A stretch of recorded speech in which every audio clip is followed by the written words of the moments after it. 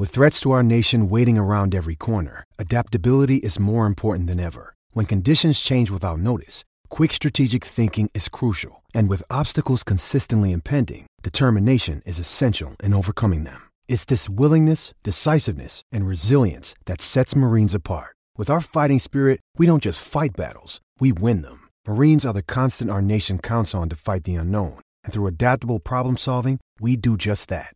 Learn more at marines.com. Welcome to Scuderia F1, the podcast that's always up to speed with the latest Formula One news. Follow us on Twitter at Scuderia F1 Pod and subscribe to the show on iTunes and Stitcher. Now, here are your hosts, Mark Daly and Kevin Laramie. Hey everybody, what is up? Welcome back to the podcast. It is always up to speed with Formula One here on the Overtime Media Network. My name is Mark Daly. I'm your host, and it is only just Thursday, October 22nd for just another hour or so. The week and the day and the month, indeed, and the year, in fact, are ebbing away quickly. And honestly, 2020 can disappear and go away as quickly as possible. And I'm sure I'm not the only one that has that thought. It's been quite a horrible year so far. Anyways, we're not here to complain about 2020. Well, I guess we could, but we are here to talk about Formula One. This weekend, the Portuguese Grand Prix at Portimao, the first Portuguese Grand Prix in a good number of years. So really looking forward to that. And as I sit here in the studio in the dying hours of October 22nd, we are now just under 7 hours away from FP1 at Portimao. So never get tired of saying that whenever I come into the studio on a Thursday night to do the weekly show. And like I say, I'm really looking forward to this Grand Prix this weekend. I say that every time that there's a race. I think that's just a default setting, but I'm sure all of you can identify with that as well. Anyways, a good number of things to talk about this week on the show, and it's been an interesting week from a point of view of Formula One news. We're really going to cover a really broad amount of several topics here as we go through the news list this evening, and we're going to go everywhere from driver changes to Ferrari and COVID and all sorts of weird things going on in Formula One. But that is the times. Of course, COVID is an issue everywhere, of course, as it has been for a good long period of time already.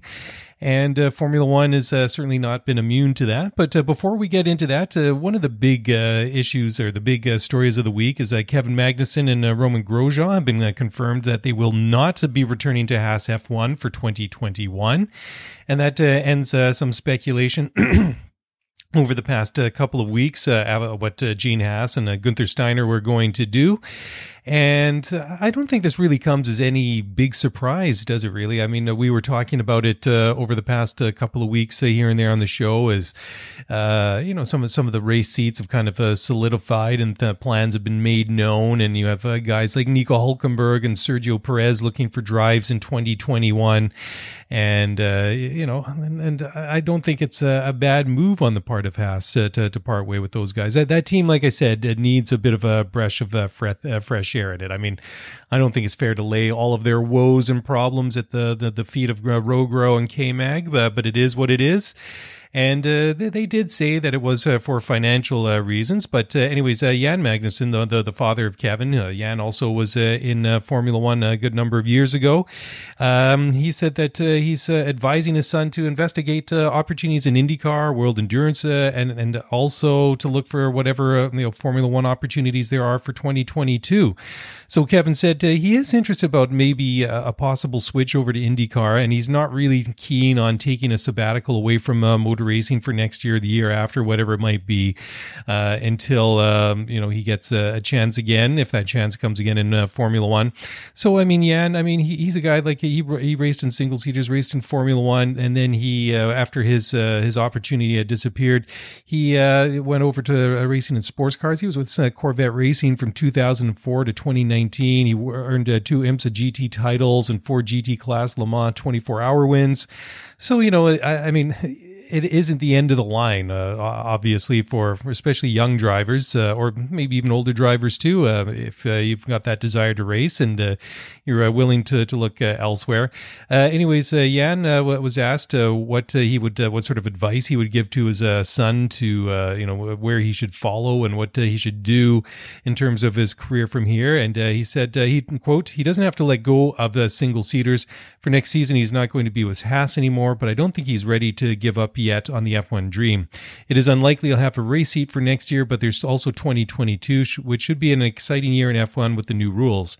I don't know if there are opportunities for that year, but Kevin needs to make sure if there is or isn't, so nothing slips through his fingers. I'm advising Kevin to really figure out what he wants, what's most important, and then go for that. He's been very vocal that he wants to win races, but also it has to be in something meaningful. So I do believe that he needs to go for the best opportunities he can find in either IndyCar or in the WEC. And then he needs to make up his mind on what he wants the most and go all in on that, end quote. Yeah, I mean, I think that's a good fatherly advice. I mean, it's the one thing's to be winning races, but if it is perhaps something that's maybe a little bit beneath him, that's maybe not as challenging, that's something completely different. But it sounds like there are plenty of opportunities. And Kevin says that he is interested, like I was saying just now, with a potential switch to IndyCar for next year. And, he's been there for a couple of years. He's been there since 2017, replaced Esteban Gutierrez. And, he's just been there a little while longer than his teammate Romain Grosjean, who's been with the team ever since they joined Formula One several years ago. And Kevin was asked about a possible move elsewhere. He said, quote, IndyCar is something that I've always been interested in, always. My dad was an IndyCar driver back in the 90s, and I've been to IndyCar races with him as a small child, and I just always thought it was super cool, and I would love to have a go at that at some time. But at the moment, I think even outside F1, the whole motorsport world is hit hard by these times that we have this year, and it doesn't look easy to get good deals over there. So we will see. I'm not saying no to it at all, and I'm not saying it's impossible, but it looks slightly difficult, end quote. So, yeah, I mean, I think he's going to have to be obviously quite flexible, and he's going to have to keep his eyes and ears open and be willing to take new opportunities. I mean, times are tough for everybody at the moment. I mean, we are in a global economic downturn and a global pandemic, so it's a difficult time for everyone. But it will be interesting to see where he turns up if he gets a drive, maybe an IndyCar or an endurance cars somewhere else next year, and whether or not he makes it back into Formula One at some point in the future. Anyway, so the reason that Haas was giving for the decision to drop both Grosjean and Magnussen was they were being dropped for financial reasons, and that's kind of an interesting one, for it to kind of be put out there. Like I said, I don't think it would have been a big surprise for Haas to part ways with either one or both of these guys, just as a pure sporting decision. Like I said, I mean, this team needs something. They need to do something to re-energize themselves. I mean, of course, they got Ferrari engines, which aren't the greatest either, and they've kind of haven't really kind of lived up to expectations. They've kind of stumbled a little bit in Formula One. I mean, they've done a very good job, don't get me wrong, to come into Formula One. They've been in now, 5 years now, since 2016. I mean, it's a difficult thing to come into Formula One as a constructor like they are and be competitive right off the bat. But I mean, they showed some flourishes here and there, and last year that started to tail off a little bit. This year, yeah, it's been a bit of a continuation from last year, even though Grosjean did score some points at the Eiffel Grand Prix the other weekend. But still, it's a bit it's a bit disappointing to see that they are stumbling a bit, like I said. Anyways, Grosjean did admit that he has no real plans, nothing concrete for next year, but he is looking outside of Formula One for opportunities, and he said that both endurance cars and also Formula E are options, and that there are some possibilities there. He was talking maybe about Peugeot and their hypercar project. For 2022. So he's definitely looks like he's got some more irons in the fire, at least he's saying so publicly compared to maybe his teammate Magnussen. Anyways, he was asked about it, and he had to say, quote, "I knew probably one of us would be out at the end of the year just because of the situation around the world and how COVID has made it very hard financially for a lot of companies around the world. So I knew one of us would go out, and that's why I said to Gunther on the call when he called me that I was expecting one of us, and he said, no, for financial reasons, I need both of you out. So fair enough, I fully understand. I know it's been a tough year with COVID in a lot of industries or companies that suffer from it. The team is going on a different path, and I wish them luck and the best for the future," end quote.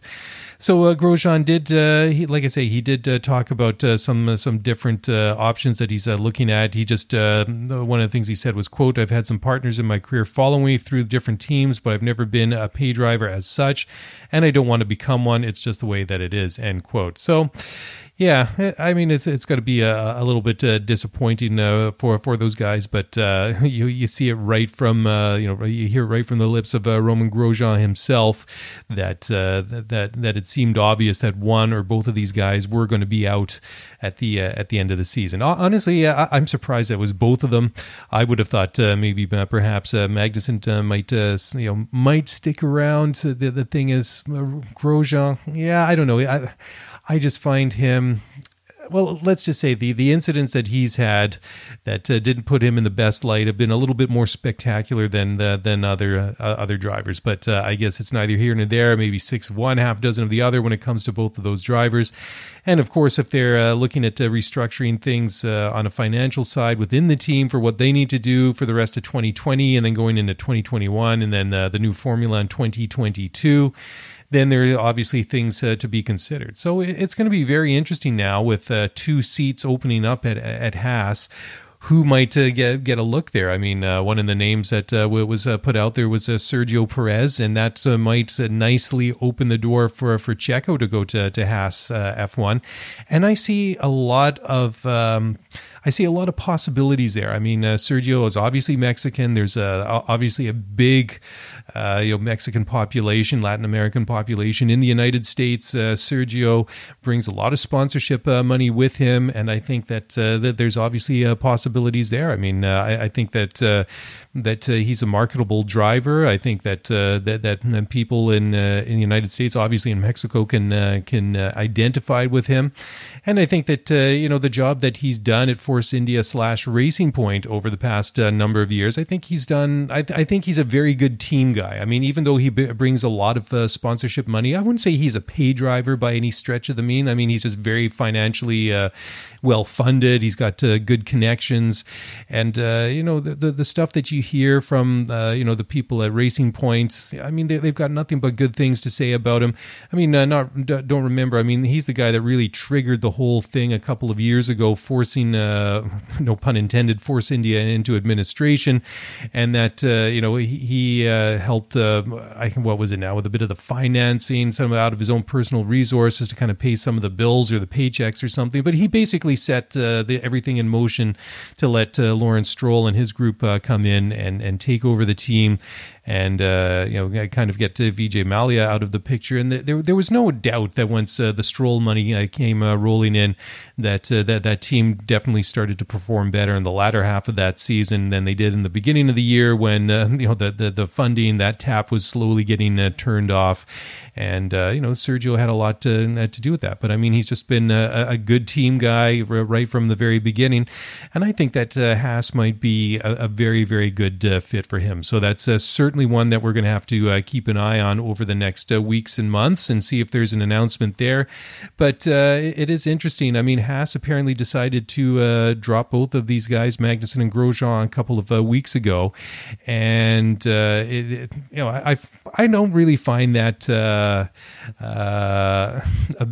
bit surprising either. I think that they've had some idea for quite a while that what they want to do and what they need to do, and some of the names that also been thrown out there are Mick Schumacher and Nikita Mazepin, who are both candidates for both of those seats, and of course, like I'm saying, Sergio Perez, and I keep thinking about Nico Hülkenberg. But I guess when it comes to those guys, I guess it depends a little bit on the amount of money that they want. I mean, if they're saying that they're dropping Grosjean and Magnussen, guys that have been around Formula One for a little while. I can imagine that obviously they're not getting Lewis Hamilton type money or Sebastian Vettel or Max Verstappen type money. I'm sure that they're doing very, very well, not withstanding. But if you have guys like Mazepin or Schumacher, obviously young guys, rookies, in Formula 2, then there's going to be quite a bit of a difference in the pay scale there. But it would be interesting, a guy like Nico Hülkenberg. I mean, he came in on spur of the moment to fill in for Lance Stroll at the Eiffel Grand Prix, filled in for Checo Perez at the Grand Prix that we saw at Silverstone in the summer when Perez was out after he tested positive for COVID. But it is something we're just going to have to keep an eye on. Gunther had to say, quote, "I think we wanted to be fair to them. We could have kept it for us for a while and then just do it. But I think the guys were good with us in the last years. We said we're not going that way. We're going to do some changes, and therefore we want to tell them that they've got a chance to find something else. If we tell them only whenever we decide who's going to drive the car, it could be at the end of the year, and they would have a lesser chance of finding something for next year. I would say we made a decision in about 2 or 3 weeks ago. I called them last week," end quote. So, yeah, I mean, Gunther, he does go on to say that it was a difficult decision. He did admit that they've had ups and downs with the relationship that they've had with both of these drivers over the past 4 or 5 years. And but at the end of the day, he just basically said when it comes down to it, he has to look after the team. I mean, he's the team principal, obviously, so he needs to make the decisions that are in the best interest of the team. So certainly, like I say, it is one to really keep an eye on over the next weeks and months ahead, and see who fills in those 2 seats.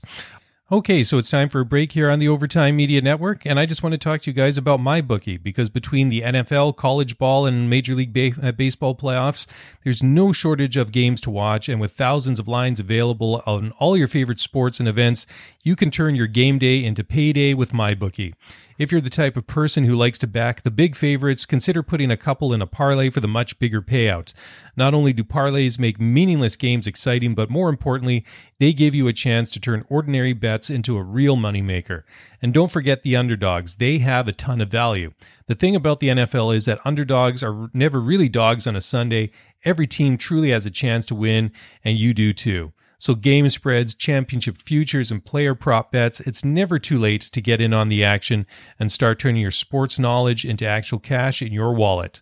So sign up at MyBookie, and when you do, use my promo code OVERTIME to claim a deposit match dollar for dollar, all the way up to $1,000. It's a bonus that's designed to give you a little help and a head start on your winning season. That's my promo code OVERTIME for you to claim your bonus when you make your deposit. Stacked UFC cards, presidential prop bets, all the major sports, and more. Sign up today to begin your winning season exclusively at MyBookie. All right, well, welcome back to the show, and we were talking a little bit just now, sort of tangentially at any rate, about Racing Point. We were talking about Sergio Perez, who will be leaving that team at the end of the year. Anyways, Racing Point, they're going to receive a warning from the FAA about Lance Stroll after he tested positive following the Eiffel Grand Prix. If you remember, he got sick following the Russian Grand Prix. Then he was really sick just before the Eiffel Grand Prix at the Nürburgring a couple of weeks ago. He was tested at the time. The test did come back negative at the time. But anyways, subsequently, since the Nürburgring, he did test positive for COVID-19, and they've actually ruled that the team has failed to comply with the COVID-19 Code of Conduct protocols that was put in place before the start of the season by not reporting the Lance Stroll's test immediately. So that is really surprising. So there was a couple of warnings that were handed out earlier this year. Charles Leclerc got one after he went back to Monaco between the 2 races as we had at the Red Bull Ring in Austria. And then Sebastian Vettel got a warning as well because he was mixing with people outside the team bubble when he was talking with Helmut Marko and Christian Horner in the Spielberg paddock. And that's you can understand why. I mean, Formula One is a small community, but they have these bubbles for a reason. So Stroll was tested on Sunday, the same day of the Eiffel Grand Prix, and he went back to his home in Switzerland by a private jet, and then the next day, he received a positive test result. So apparently, the FIA did not find out about the test positive result until this week, so a week after, and this was also just before Stroll confirmed on social media that he had tested positive and is now subsequently tested negative again. So that was a real surprise. Hadn't expected to hear that at all. Anyways, the code of conduct that they put in place really is pretty crystal clear. So anyways, and it says, and I quote directly, our COVID-19 delegate will also receive updates from the stakeholder if during the covered event or within 14 days at the end of a covered event, any circumstances arise, such a disclosure by a approved test provider relating to you or your reports made by you to the applicable stakeholder that indicate you may no longer be fit to attend the covered events, end quote. So, obviously that was within the 14 days. And if it's taken them, over a week to report that, and I guess they have to do contact tracing and all those other things as well, that is a significant amount of time if people were in close contact with Lance and needed to self-isolate or watch signs of illness for themselves. So anyways, that is I was quite surprised when I saw that, because honestly I hadn't been following this story at all ever since, because I thought it was a good story at the time. Obviously, not Lance being sick that he had to withdraw from the race, but I thought that the story of that Grand Prix at the time was Nico Hülkenberg coming in, qualifies last, but finishes what? He finished 8th or 9th or whatever. I mean, I thought it was a fantastic result for Nico Hülkenberg. So I kind of took it the story from that perspective, from that twist. That it was a feel-good story, that you get the guy that was left without a seat in Formula One after the end of last year when the musical chairs stopped and Nico was still standing. And he's come in and deputized a couple of times this year. Obviously, the first time in Britain, he wasn't even able to start, which was a disappointment. But it was a real shock, to be quite honest. Racing Point team principal Otmar Safnauer said, quote, I think it's a good idea that the FIA has now said 24 hours from entering the paddock, you do another test, so we will do that, end quote. But it is a little bit surprising that, notwithstanding that they got caught by that. Anyways, Safnauer did also say that Stroll's diagnosis that he didn't have coronavirus symptoms at the Grand Prix itself was made over the phone when he was talking to his personal doctor. And he'd been, he had an upset stomach before the Nürburgring race, and he'd actually been, really sick on the Saturday on qualifying. He wasn't able actually to get in the car and had to withdraw at that point. So at that point, the Stroll and Racing Point were actually satisfied he wasn't suffering from COVID, because he wasn't really exhibiting all the other symptoms that we've all kind of come to expect. Like the fever, the coughing, the shortness of breath, or difficulty breathing, and all that. Anyway, so he didn't actually take a test until he returned back to Switzerland, to where he lives, and then that's when they found out he actually had tested positive. So it's been quite a controversy, ever since. It's kind of shown some of the holes in some of the protocols that they've put down between Formula One and the FIA. Safnauer had to say, quote, he had an upset stomach and he's had it consistently. And one thing that Lance did is he called his doctor. So what should I do, right? So instead of listening to Otmar, he called his doctor. I'm not a physician. He's Lance's private physician in Switzerland. It was a phone call, and it was the same guy Lance saw after Russia. So, he got his stomach upset after Russia. We tested him a couple of times. Lance went and saw the doctor in Switzerland, so called him. Hindsight is a wonderful thing, but let's not forget he tested pre-event negative. He tested twice post-Russia negative. The symptoms were there post-Russia. Now that he had a test on Sunday, it came back positive. Yes, you could look in hindsight, but you got to remember at the time, with the information we had, it was unnecessary. It didn't even come into my mind, go do a test, end quote. So, well, yeah, it's, I guess, like you said, hindsight is 2020, but, I guess in this day and age, if somebody's really sick, that, if he's actually sick enough that he can't get in the car and drive for qualifying or for the race, he actually has to withdraw. I mean, how many times have we seen that happen, in normal times? I mean, it doesn't usually happen. It's a rare event. So let's just put it that way. But I guess as Otmar says, they did test him twice after Russia. He tested positive, before the race. So I don't know. I mean, how many times do you have to test somebody before you're ultimately satisfied or not satisfied that he does or does not have COVID-19? I guess I would think the thing that must have kind of set the alarm bells ringing is the fact that he was there at the Nürburgring and then decided to go home and takes a private jet back to Switzerland and then tests there. So I guess there is that. That opportunity that he could have spread the virus to other people. So I guess it does highlight some issues that they have with the testing protocols in Formula One. Anyways, talking about Nico Hülkenberg, and we've spoken about him quite a little bit the show so far. Apparently, he is on call, on standby, whatever you want to name it, for the Portuguese Grand Prix this weekend, just in case Lance Stroll does not pass another COVID test. So, he currently has tested negative, but I guess they're being extra cautious and and not leaving anything to chance now.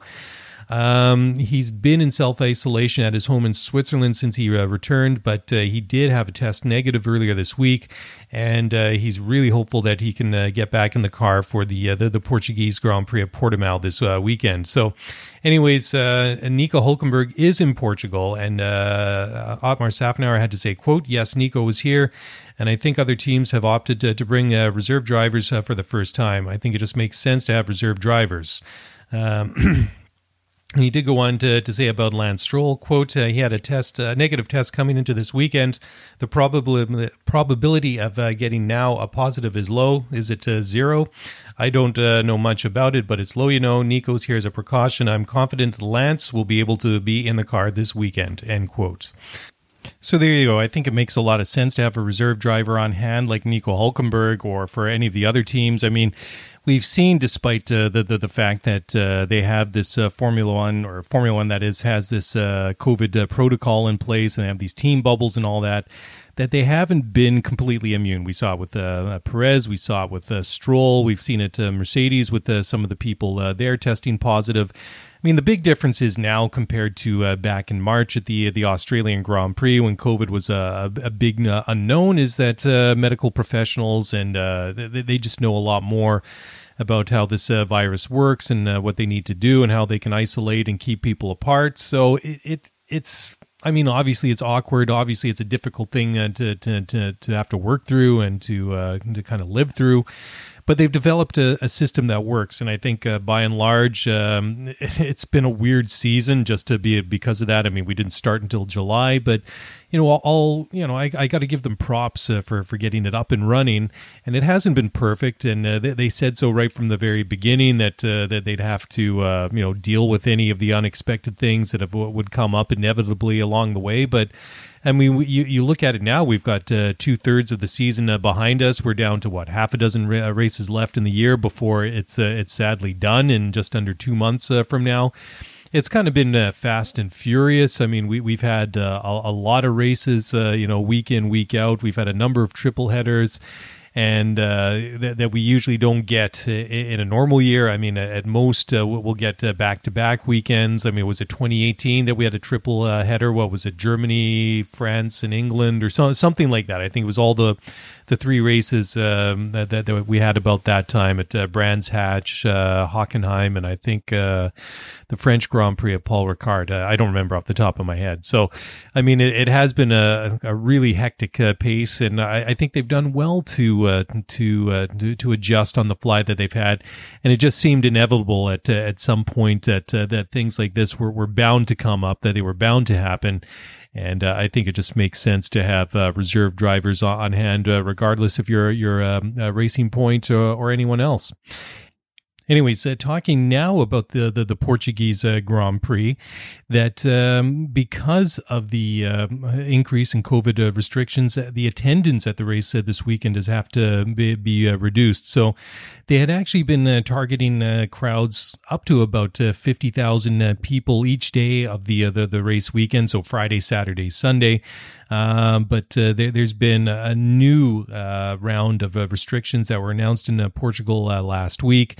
And so they basically had to cap the number of spectators per day to 27,500. And I thought it was kind of weird at the Nürburgring a couple of weeks ago that you did see quite a number of people at the track. I mean, all very nicely socially distanced and all that. And I guess it looked weird to me because I've told this story almost ad nauseum on the show now. I mean, when I went to the Nürburgring was at the height of Schumacher mania, 20 years ago.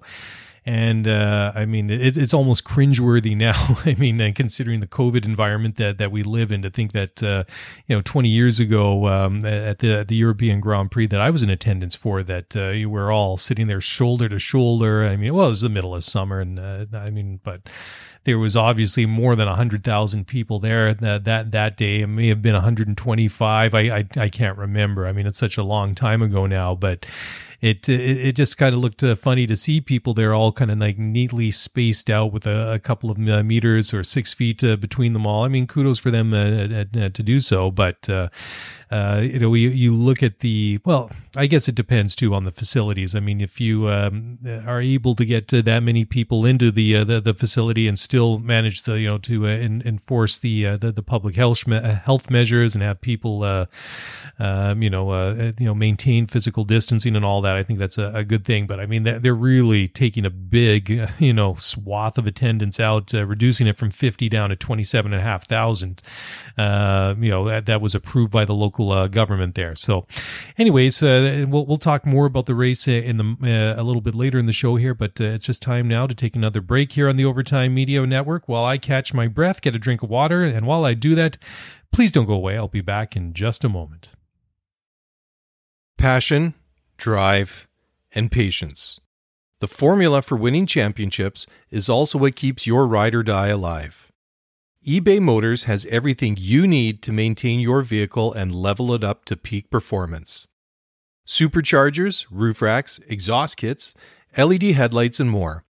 Whether you're into speed, power, or style, eBay Motors has you covered. With over 122 million parts for your number one ride or die, you'll always find exactly what you're looking for. And with eBay Guaranteed Fit, your part is guaranteed to fit your ride every time or your money back. Because with eBay Motors, you're burning rubber, not cash. With all the parts you need at the prices you want, it's easy to make your car the MVP and bring home huge wins. Keep your ride or die alive at ebaymotors.com. Eligible items only. Exclusions apply. While sports can bring us so much joy, it can also bring us a lot of unwanted stress, and that stress can make it difficult to concentrate, relax, and get decent sleep. Sunday Scaries was launched in 2017 by two best friends and business partners, Bo Schmidt and Mike Sill. They operated a full-service bar with 50 employees and were always exhausted. They tried all kinds of products, but they didn't work. Then they started experimenting with CBD. They loved the effects and regained control of their days and nights, but they wanted better CBD products. So what they did for themselves was specially formulate CBD gummies with vitamins D3 and B12 that were super consumable, easy to take on the go, and effective.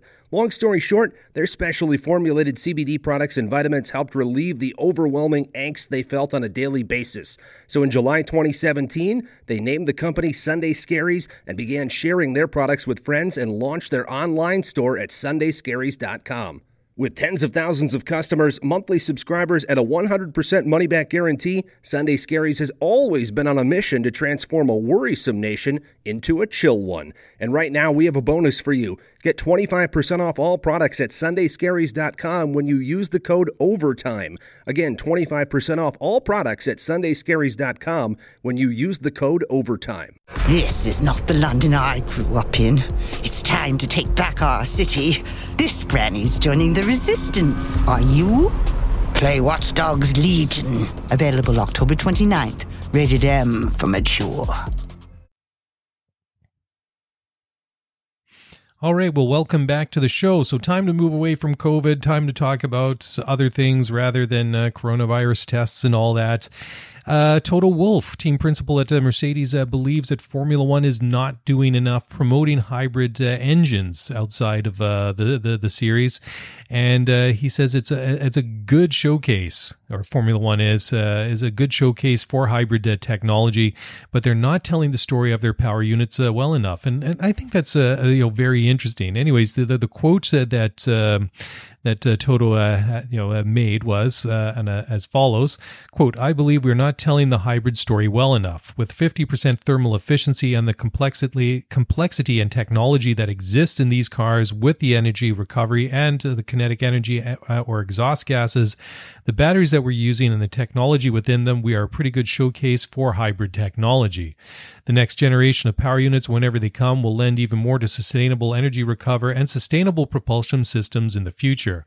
We know that we have to look at the costs. We don't want to make the same mistake that we are purely engineering driven like we with these power units, but make sure that they are also something innovative, sustainable, powerful, fuel efficient, and at a reasonable price," end quote. So yeah, I think that is really interesting because, that I think that's a one quote that one sort of keyword or phrase, if you want to call it that, is that Formula One always has to be road relevant. And I guess whatever technology that comes out of Formula One or any kind of motor racing that filters down to into my car and your car, I'm sure it's very watered down, that very simplified to what they get on the track. But still, I think it's an interesting thing, and I think that there's a lot that Toto's hitting on there that I think is very interesting, and I think he is onto something there, because you really don't hear enough about what they're doing in Formula One. I mean, that's a real with the whole thing about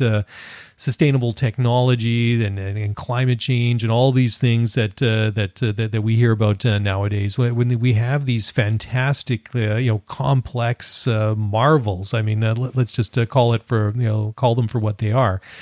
I mean, they are just completely brilliant pieces of engineering. I mean, like he says, they are very expensive, but there are some very, very good things that they're doing, and you would think that might be something that they could do more to promote, because rightly or wrongly, I think that Formula One has always had this. What do you want to call it?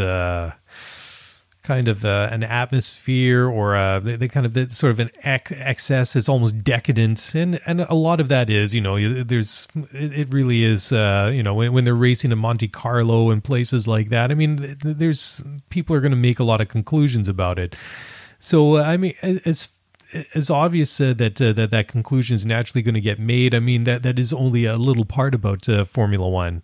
And, if people want to talk about stuff like that, I mean, that's fine. But on the other side, I mean, they should look at other things too. And I think that, like Toto says, that they're not telling the story about the hybrid or the hybrid stories, he calls it. They're not telling it well enough. And I think that's very good. And, maybe that it hasn't been looked into enough, because maybe outside of the sport that just enough people or not enough people have not been interested or really brought to attention on that matter. Anyways, moving along, sticking with Mercedes. So there's no plan to have a complete rebrand of the Mercedes team into AMG. And this kind of follows in the wake of something that came out a couple of weeks ago. that when Daimler CEO Ola Kalanius revealed that there were going to be a real strengthening of ties between the AMG brand and the Mercedes Formula One team, and it was just a smaller part of a company-wide emphasis that they were putting on the subdivisions that they have within the Daimler Corporation. So a number of manufacturers have decided to rebrand their F1 teams. I mean, you look at Renault, they're going to be Alpine next year. But anyways, Toto Wolff said that there are no plans at Mercedes to have a complete rebrand despite the strengthening of ties with AMG. Anyways, Toto had to say, quote, "It lies in the DNA of Mercedes to race. The first ever Mercedes was a race car, and we build road cars and we build race cars. But the new strategy going forward to give the sub-brands a larger marketing platform, AMG, EQ, Maybach, and I think it's good that each of these brands gets a specific patch. AMG is our high-performance brand. Formula One cars are high-performance cars." The Mercedes name is not going to be dropped from Formula One. On the contrary, it's always going to be a Mercedes. The chassis is always going to be a Mercedes. The team name is always going to be Mercedes, and we are all Mercedes people. But in addition to that, we are also AMG. We represent AMG as a high-performance brand, and we want to increase the visibility of AMG, which exists today. Here's a technology transfer between the companies, just give it a more marketing exposure and showcase the technology transfer that happens between AMG and the Mercedes Formula One team, end quote. So there you go. Anyways, moving over from from the Mercedes to Ferrari, Sebastian Vettel, four-time world champion, arguably the guy at Ferrari until last year when he was quite frankly upstaged to a certain degree by Charles Leclerc, says he wants to end his time with Ferrari at the end of the season with dignity. And of course, Vettel just only has half a dozen races left with the Scuderia before he leaves to join Aston Martin for next year. Anyways, he had a couple of things to say that I thought was very interesting. He said that, he's very, very flattering and was really lavishing some praise on Charles Leclerc for what he said was doing a very good job, and said that he recognized that Charles really is able to get the maximum out of the car. And he did also to go on and also acknowledge that he has had struggles throughout the season. And anyways, he said specifically, from my side, I think it's a very different year, very different circumstances going in. I'm probably not having the smoothest year doing with what I can do and not the easiest situation. But I'm willing to give everything I can to try and improve, and towards the end of the year, get back to where I know I can be. End quote. So yeah, that's obvious. I mean, it's been difficult. I mean, look at Sebastian Vettel. I mean, he's had some good years with Ferrari last year.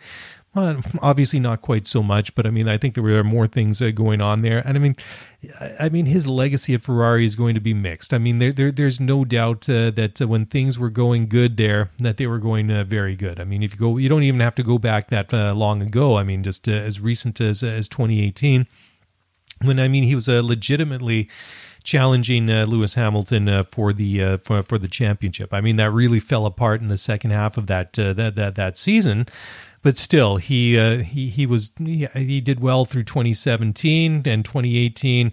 That really was the year. And hindsight, I suppose, like I was saying earlier, is 2020. But that really was the opportunity that Ferrari had to win a championship, either drivers or constructors championship. 2018 was going to be it, because last year, there was those accusations of the something funny going on within the power unit that dogged them for a long time, and this year, following the investigation and whatever the findings were, and then the secret deal that they have with the FIA. I mean, these engines aren't the same. And you look, regardless if Charles is able to do something with that car, I mean, he's just really fighting it as well. I mean, you could put Charles Leclerc out there in a washing machine with four wheels, and he'd still be able to put in some impressive lap times with it. I mean, he's just one of these guys that is just so naturally talented that he's able to extract every ounce of performance out of these cars, be it a good car or a bad car.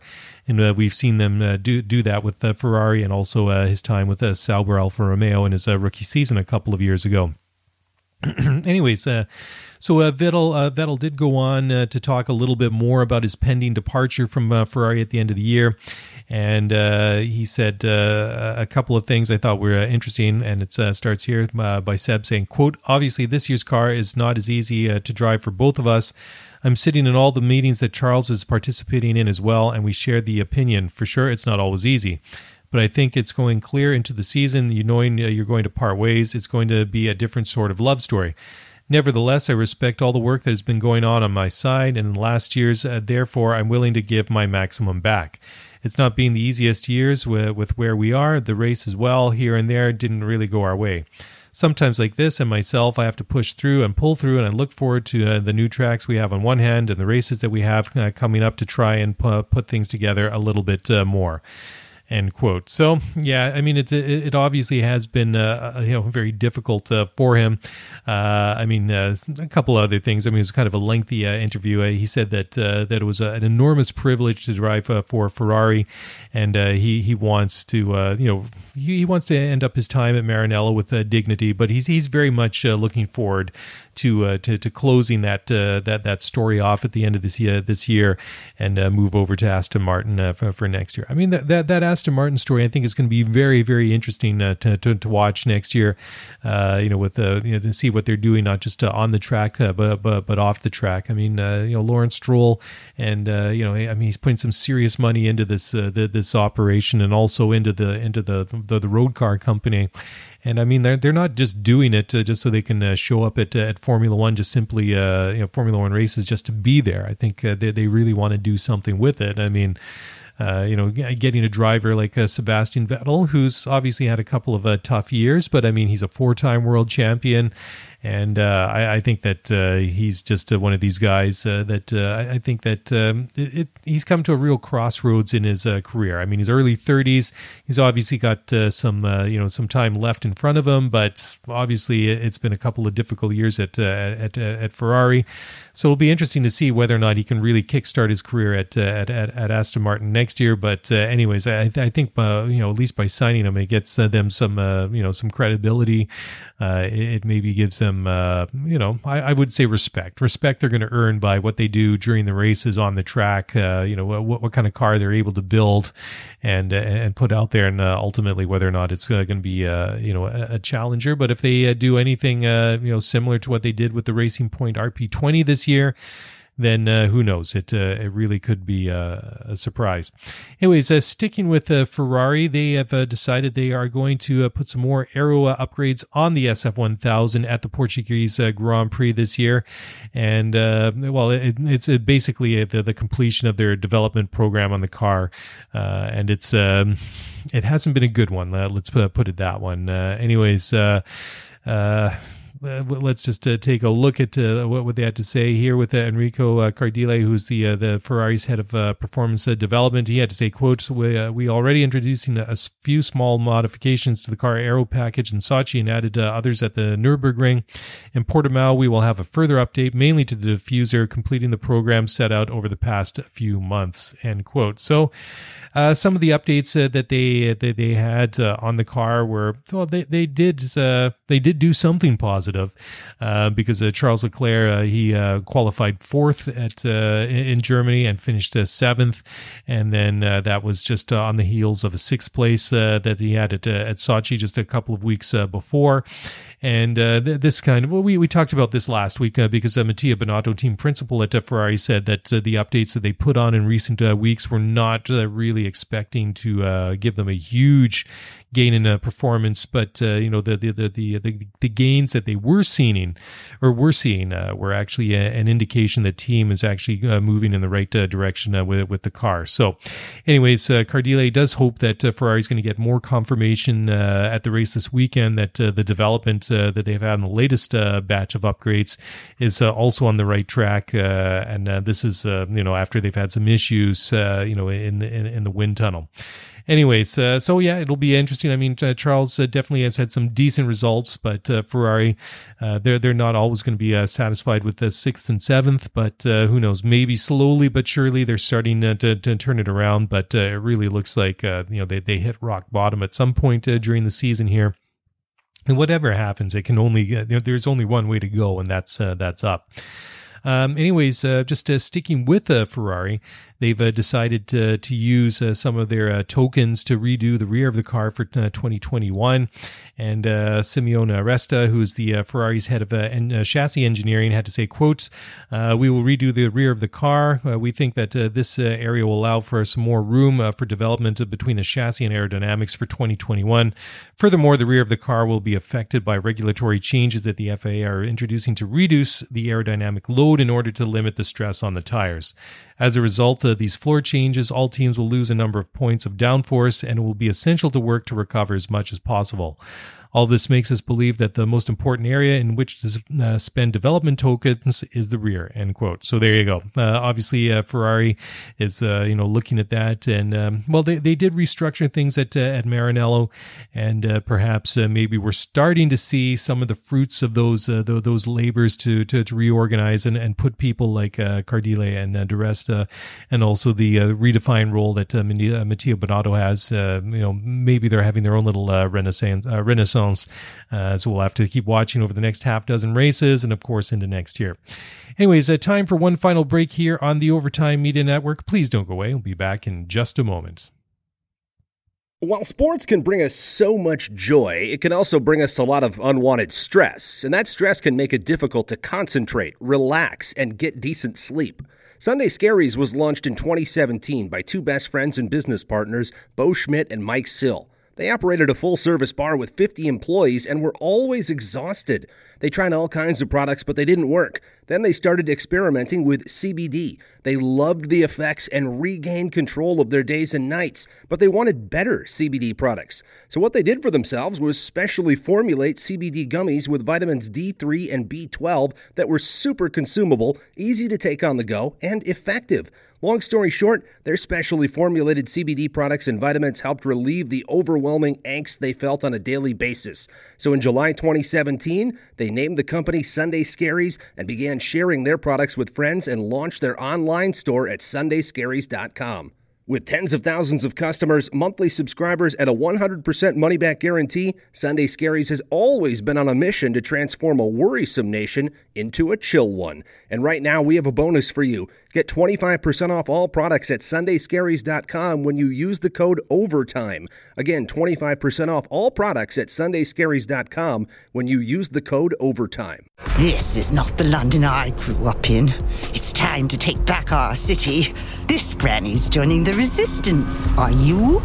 Play Watch Dogs Legion. Available October 29th. Rated M for mature.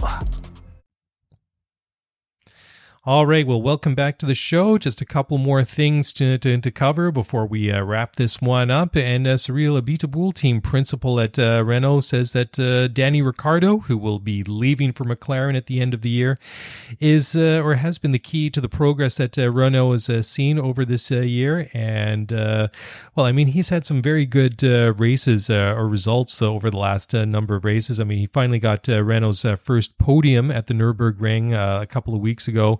And this was their first podium in 5 years, so it's been a long time coming. Anyways, Abiteboul had to say, quote, "It's equally important to the team, to Daniel, to myself. Also, we've been questioned about this decision of him joining us, and also his decision of joining the team. So in both directions, really."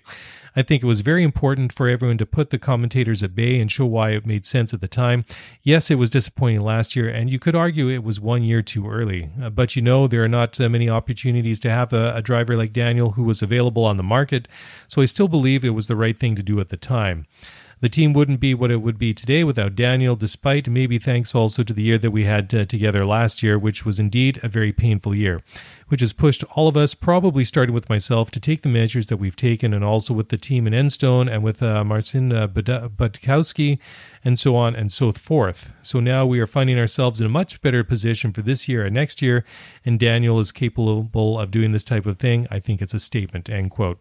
So yeah, it's interesting that Abiteboul has kind of come out and made all these statements about Ricciardo. I mean, obviously giving credit where credit is due, but there must be a bit of sadness and probably a little bit of regret in his voice as well. If you were to hear the speak with him directly, that just knowing that even though they've accomplished so much with Ricciardo over the past year or two, that it's not going to last too much longer because Ricciardo is leaving at the end of the year to go to McLaren. So that's going to be another situation to really watch next year. Just how Ricciardo does with his new team compared to where Renault go from here. When they're going to be Alpine next year, of course, but still, it's going to be interesting to see. I mean, it's going to be a lateral move for Ricciardo. Is it going to be a backwards move, or is he going to do better with McLaren, who have certainly been improving in leaps and bounds over the past couple of years themselves?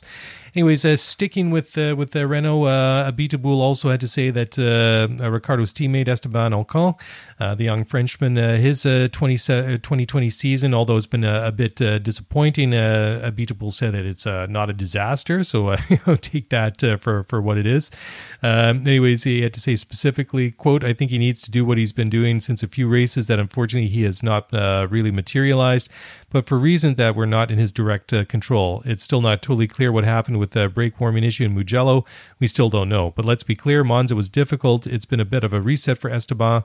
The way that we are all working together, there's been lots of discussion, lots of hard work from his engineer, Mark Slade, who's not new to race engineering in order to bring him through the steps. I still think he needs basically to be very pragmatic about this situation, which is not a disaster," end quote. And Esteban himself said he's pleased with the support he's received from teammates, or his future teammate, Fernando Alonso, with his support in the simulator. And he believes that it can really help the team and their push to move up the grid and become more of a challenger. Anyways, Formula One, the drivers are actually gotten together and they're pushing for a change to the penalty points system. And this is, I think this is a lot to do with the issue that we saw with the double penalty that Lewis Hamilton was given at the Russian Grand Prix a couple of weeks ago for these practice starts that he did in the wrong area of the track, and then that really knocked him out of contention to win that race. So, anyways, it's kind of. I guess this kind of gets into the fine print of Formula One, if you want to call it that. So, anyways, he's into 10 points within a 12-month period. So that means he's within the 2 point of the 12-point limit that automatically puts him into a race ban for one race. So, anyways, after the race in Russia, the stewards actually changed the decision because they felt that Mercedes had misinformed Hamilton that he could actually do his practice starts beyond the pit exit, and he wasn't completely to blame. So the penalty points that he was going to be given in Russia were withdrawn. And anyways, it's they've had a bit of a debate and a discussion about that, and it's been it was a real topic of a conversation at the drivers' briefing at the Eiffel Grand Prix a couple of weeks ago. Danny Kvyat, the AlphaTauri driver, had to say, quote, "I raised this question in the drivers' meeting about the driving points, how sometimes they give them to someone and then they retire those points. I think that this thing needs to be a bit reviewed. If you get penalty points if you cause, let's say, a dangerous collision with someone or a really dangerous maneuver, then it's clearly someone's fault, then okay, it's justified. But blue flag infringements, like all that sort of BS, I don't think you really need any license points. It's not a taxi park, we need to be able to push on the limit, so it just needs, I think, to be slightly reviewed, the system." So, a lot of his other, fellow drivers agree with that. And that was a real controversy, a real thing after, Lewis was given those 2 5-second penalties. And because he hadn't, stopped already, that time couldn't be added on at the end of the race. So when he came into his, for his pit stop, he had to serve that, those 2 back-to-back 5-second time penalties. And it sure looks funny, too, just on a bit of a side note, that whenever you see a Formula One car just sitting there, not moving within the pits, within those couple of seconds, it really does feel like an eternity. So I have no idea. I can't imagine what it must be like for a driver. Anyways, just before we wrap up the show here, just there's not really a lot to talk about for the Portuguese Grand Prix this week because we don't really know a lot about Portimao, especially from a Formula One point of view. But what we do know is that it's going to be the first Formula One race in Portugal since 1996. It's been quite a long time since we've seen a race there. The first time we saw Portuguese Grand Prix was from 1951 at the Boa Vista circuit, and they alternated back and forth with Monsanto. And that was from 1951 to 1960. And then they went to Estoril, which they raced at from 1984 to 1996. In 1994, there was a redevelopment, a redesign of the circuit. And we haven't been back since. So Portimao is one of these tracks that kind of came on in that kind of exciting part of the summer or the late spring when the schedule for this year was reconfirmed. I mean, honestly, it was one of the only bright spots that we've had in this year, at least from a Formula One point of view, was that after we had so many cancellations and postponements and stuff like that, there was all these speculations. Oh, maybe this track is going to come, and maybe this one will as well. But anyways, it's cool to see. I mean, the track itself, or just going back to we'll talk about the racetrack itself in a moment. But the last race in 1996, the pole position was set by, and this was at Estoril. It wasn't a Portimao because construction wasn't completed there until 2008. Anyways, at the last Portuguese Grand Prix, pole position was claimed by Damon Hill, who was racing a Williams Renault. He set a time of 1 minute 20.3. The podium was Jacques Villeneuve for Williams, Damon Hill. And P3 was Michael Schumacher. And the Ferrari fastest lap of the race was set by Jacques Villeneuve. He set a 1:22.87. So there you go. Anyways, like I was saying, the track itself at Portimao, it's going to be a 4.65 or a 2.89 mile long circuit. Sorry, so 4.65 kilometers and 15 turns. And, obviously, like I was saying, it's the first time we've seen Formula One there, but it's not a stranger to top level events. You get seen MotoGP race there. I mean, A1 Grand Prix race there before they folded, 10, 12 years ago. Superbikes, FIA GT Championship, Le Mans Series. So, I mean, there's a lot that goes on there. So it's going to be really cool to see how it stacks up, how it compares. I mean, it looks like a wonderful circuit, and really hoping that it's going to deliver a good race. So like I was saying, it was actually finished construction back in October of 2008, and so they've been racing there ever since. So anyways, that is it. That's all the time that we have for the show this week. And, well, thank you very much for downloading and listening. I'll be back on Sunday night after the Grand Prix to wrap it up and talk about it, as we usually do around here.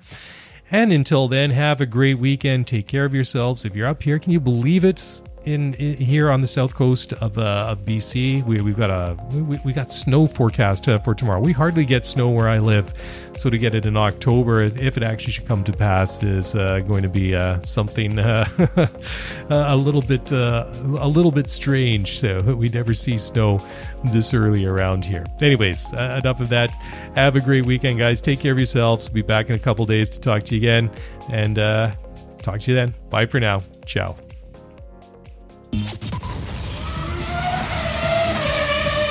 Thanks for listening to the Scuderia F1 podcast. If you want to get the show notes for this episode, then head over to ScuderiaF1pod.com. Want to get in touch with us? Then email us at ScuderiaF1pod@gmail.com. This is not the London I grew up in. It's time to take back our city.